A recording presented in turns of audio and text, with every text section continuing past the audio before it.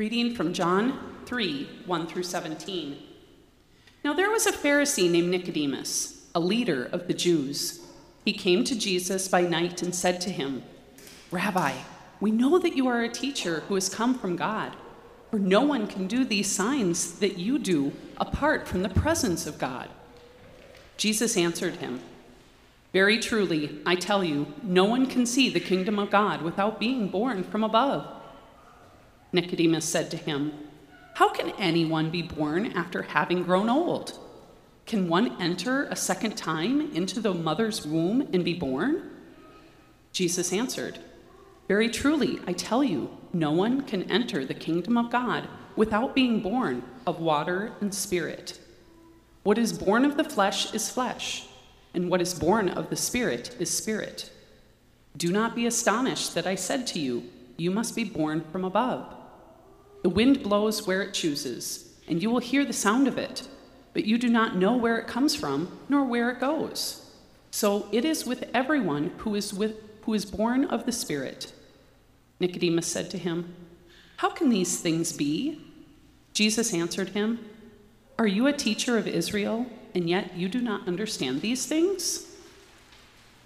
Very truly, I tell you, we speak of what we know and testify to what we have seen, yet you do not receive our testimony.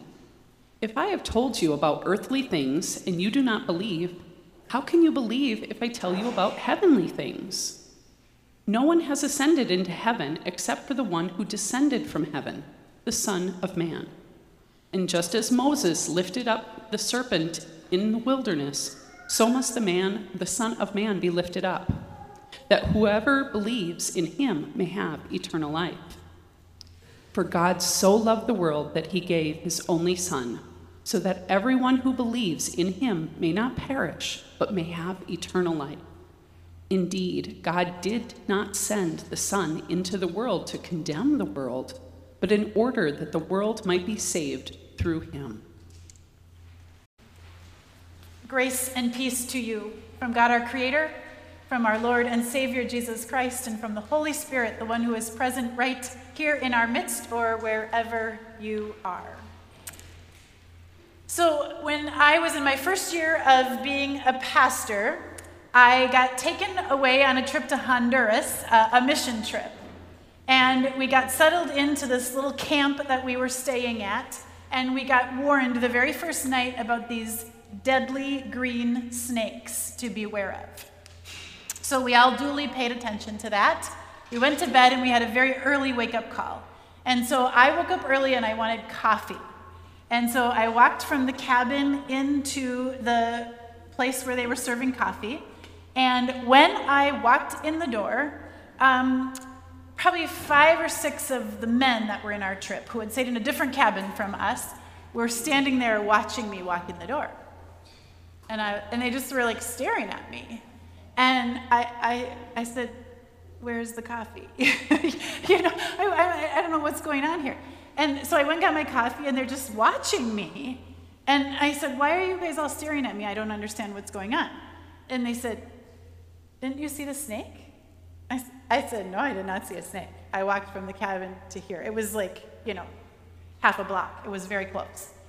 And they all just sort of looked at me and kind of like couldn't believe that I hadn't seen this snake. So they took me back out there and they said, "Okay, the night before, one of the guardsmen had seen one, killed it. So the men thought it would be really funny to lay it right in front of the women's cabin so that when we walked out the door, we would be startled by it." And I think they were wholly disappointed that their new pastor was not startled by it. I didn't even see it. I just walked right by it. So I thought, oh no, what if a live one comes by? Now, that's a story to get you to sort of consider this idea of how does something get from your eyes into your consciousness, your head, and then maybe into your heart, your emotion or your reaction. And maybe a deadly snake is not a great example, but just the things we see from day to day or the things we encounter as we move about in the world. How does something move from a seen or lived experience into our head or thought process? What does this mean? Into our hearts or our emotion center. This means something really important to me. how do we move through that process?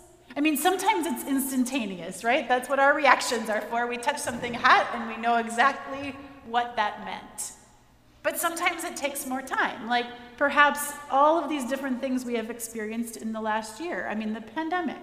Do you remember kind of processing that, seeing it on the news, seeing the information about it, going, oh, this is important. I should be learning about this. I should be understanding this.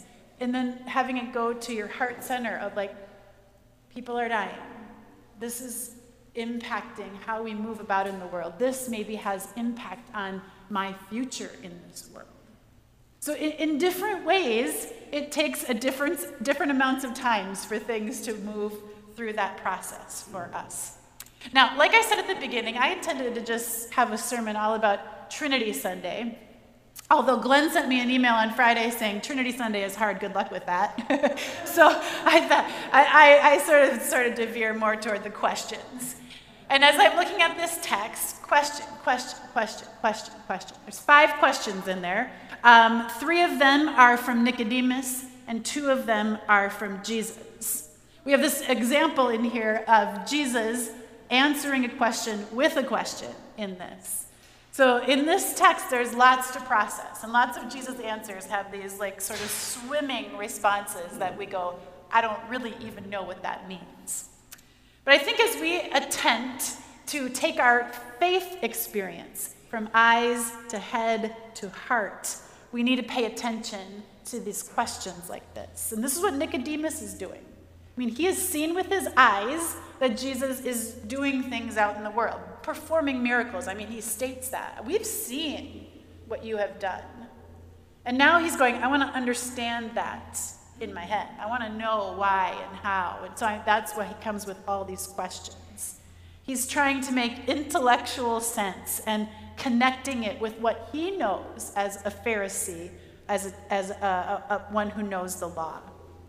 And he's wondering if this Jesus is the one who now is going to take hold of his heart and not just his mind in a new way. And he's also wondering if this is going to be acceptable to the other Pharisees and to the religious leaders. And so Nicodemus goes to Jesus by night because he's not quite so sure he wants other people knowing what he's up to. And he has this exchange of questions. Now, this questioning thing is not new with Jesus. I don't know if you know this, but in the 4 Gospels, Jesus asks 307 different questions. 307 different questions. And people ask questions of Jesus 183 times. 183 times. Now, how many of those 183 questions do you think Jesus directly answers? Some say as low as 3. Some scholars kind of different on this. Some say as low as 3, and others say as many as 8. That he answers directly. So either way, it's a relatively small number, and even if Jesus answered 8, that means he is 40 times more likely to ask a question than to give a direct answer. Now, questions were a teaching tool for the rabbis. They used questions all of their time in the way that they taught, answering a question with a question. So it's not that unusual. They were always engaging in back and forth conversations, testing the edges of an idea and spending time wondering about something rather than finding definitive answers. So we ought to pick up in this very sort of philosophical conversation that Jesus is having with Nicodemus, that this is kind of the way that they are practicing finding meaning. Like a verse, one like verse 8, where Jesus says, the wind blows where it chooses, and you hear the sound of it, but you do not know where it comes from. This is sort of that practice of sort of wondering and thinking and digging a little bit. He says, so it is with the Spirit. And so we have this new idea of the Spirit. We don't know where it comes from or where it's going, but we know that it's moving in this place for this time. And And so the wind is a good one. Just like the wind that we cannot pin down and say exactly what it is, we cannot put a pin in our faith and come to this conclusive resolution or standard of measurement. Now, this might be difficult for us because we are used to clear and linear thinking, right? Tell me what to do and I'll do it. Tell me what this means and then I will live that out. Help me to understand this complicated thought and I will believe it. Now, how many of you are familiar with Google? Okay, not a tough question, right? How often do you use it? Daily? Daily, probably, right? We wonder about something. Anybody have this where you go, I wonder about this, and before you could even just pause on that wonder, somebody pulls out their phone and goes, oh, here's the answer, right? I mean, this just happened in my family last night. We were wondering about something, and my niece, who's 7, she made a declarative statement about it. This is what happened. And we all went, I don't know if that's right. And somebody else got out the phone and said, yeah, she was right about that. I love Google, but it also has sort of taken away our ability to wonder, right? To just process and to think about something. And so as we think about this rabbinical tradition of questioning and wondering, I like this quote from Rabbi Jonathan Sacks. He says, it's one of the most striking features of biblical Hebrew that though the Torah is full of commands, 613 of them, there is no biblical word that means obey. Instead, the Torah uses the word shema, which means to hear, to listen, to reflect on, to internalize, to respond. He says God does not want blind obedience, but understanding response. God does not want blind obedience, but understanding response. And so here in John chapter 3, we bring that tool to this conversation that's been having here. This is the kind of understanding that is not often found by knowledge or doctrine, but it is found by faith, by digging in. If religious tradition were enough, Nicodemus, as a representative of Israel's religious leaders, he should have all that he needs. But he is baffled, right? He is unable to enter into this new life through his intellect. He wants to know more in his head and in his heart. So back to that question for us and for our own lives of faith. How does our faith evolve? And I use the word evolve pretty intentionally. How does our faith evolve from blind obedience to meaningful understanding? And I think it happens in conversation. I tried to tease a little bit of that out of you in story time, this back and forth that we can have.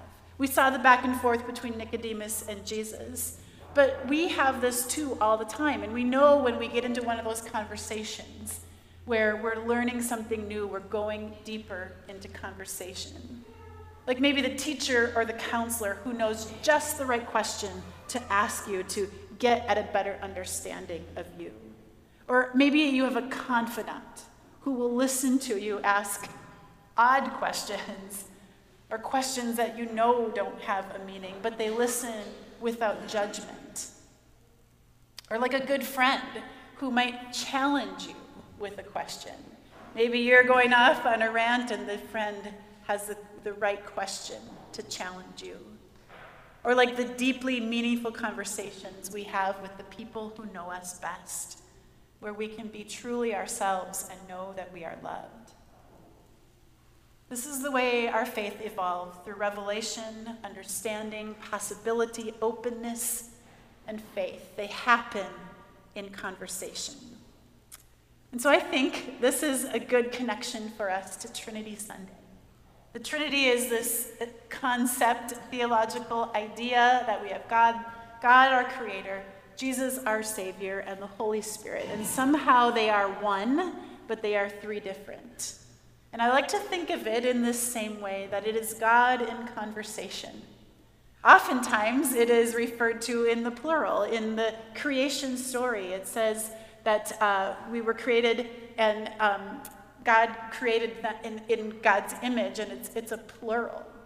Even in the story we have before us today, Jesus says, we speak of what we know and testify to what we have seen.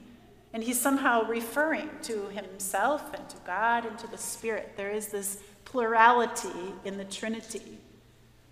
The Trinity is interconnected. It is a relationship. It is God's presence among us in community. So as we grow in our faith, we grow in faith by knowing a God of community, God who enters our lives in these different ways.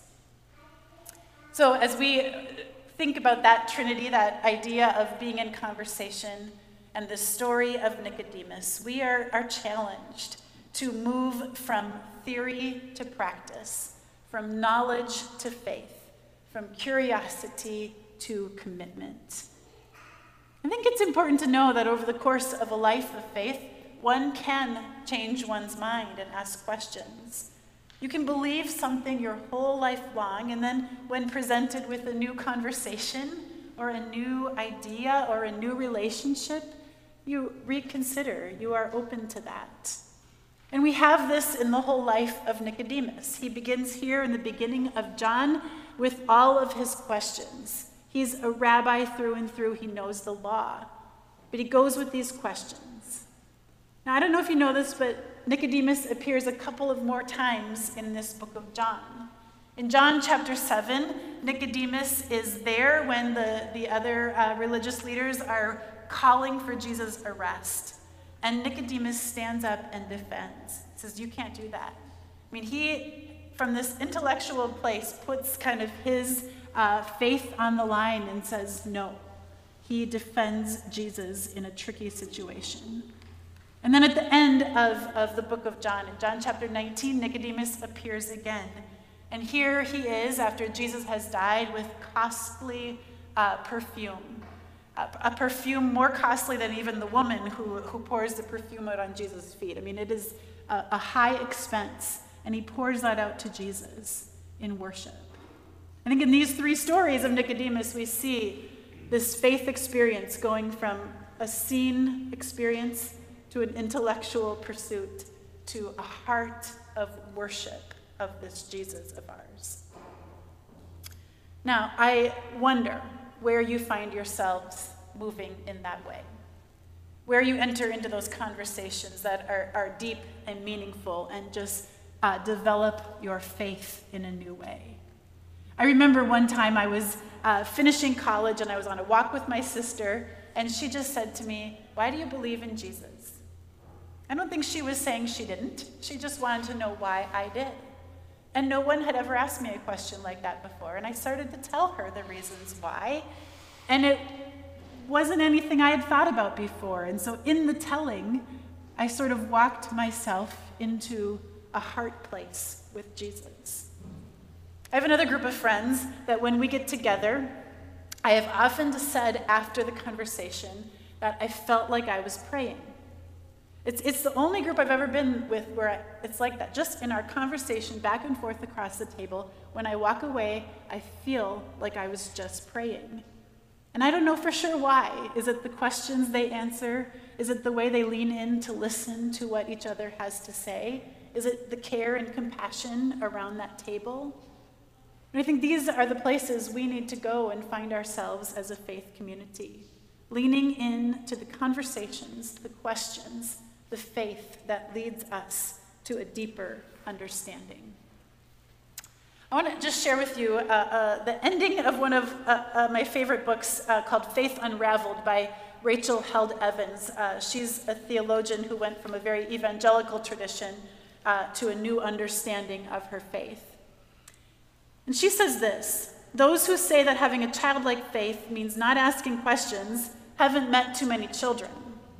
Anyone who has kids or loves kids or who has spent time more than 5 minutes with kids knows that they ask a lot of questions.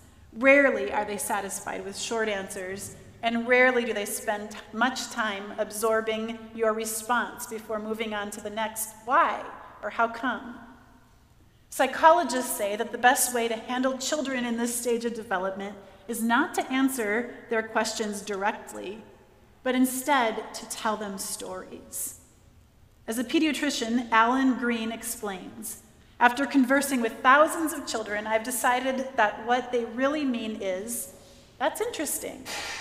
Let's talk about that together. Tell me more, please. Questions are a child's way of expressing love and trust. They are a child's way of starting dialogue. They are a child's way of saying, I want to have a conversation with you. So, dear children of God, as you explore your questions and your faith, be in conversation.